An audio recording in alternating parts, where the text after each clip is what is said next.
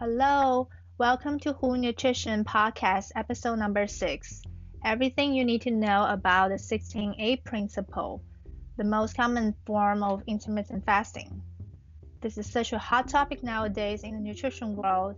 I saw personal trainers observing this role, and so many other friends starting to ask my opinion about this method. So I feel there's a pressing need to dedicate an episode to talk about this type of fasting.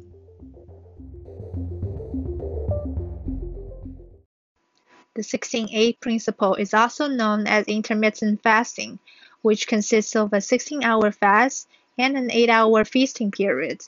You can eat whatever you want during the 8-hour feasting window, but we dietitians recommend eating pure and nutrient-dense foods to make the most of your fast. Much like the keto diet, intermittent fasting is definitely something that has gotten major buzz in the past year. By incorporating the 16-8 principle into your lifestyle, you're able to tap into the many clinically validated benefits of intermittent fasting, such as reduced inflammation, better insulin control, increased energy level, lower blood pressure, and weight loss. It is important to not look at the 16-8 approach as a diet, but really more of a wellness tool which can be used to improve your health. Although you can practically eat anything you want during the 8-hour feasting period, it's wise to pay attention to the food you're putting into your body. You won't want to eat processed, fried, or sugar-heavy foods while fasting. Try to avoid eating too much of pasta, bread, cereal, rice, potatoes, and fruit juices, because carbohydrates can be calorie dense and can cause cravings. Instead, consume nutrient-rich vegetables, lean organic protein, and high-fiber carbohydrates while doing the 16-8 approach. Managing your calorie intake is equally important when observing the 16-8 principle. It's essential to get enough calories so your body doesn't turn into a metabolic starvation mode and start storing fat into your cells. You need to make sure you're eating nutrient-dense fats to maintain homeostasis in the body, especially for optimal hormone production. Healthy fats help reduce inflammation, improve insulin sensitivity, and help support a good metabolism.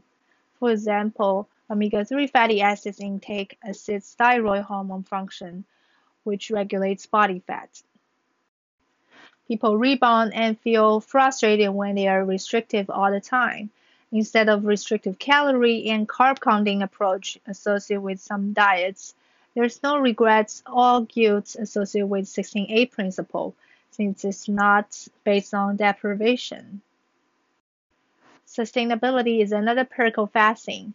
It is something people can stick with easily in the long run, since 9 out of 10 dieters put the weight back on just because the diets they tried are not sustainable at all. Besides, it's very crucial that you're drinking enough water during the fasting period. Even though you may be cutting back on food intake, you won't want to cut back your overall fluid consumption. And I believe that will be the secret for you to successfully stick with this plan. Last but not least, if you're not used to working out on an empty stomach, then ease into your workout routine or vary the time you work out.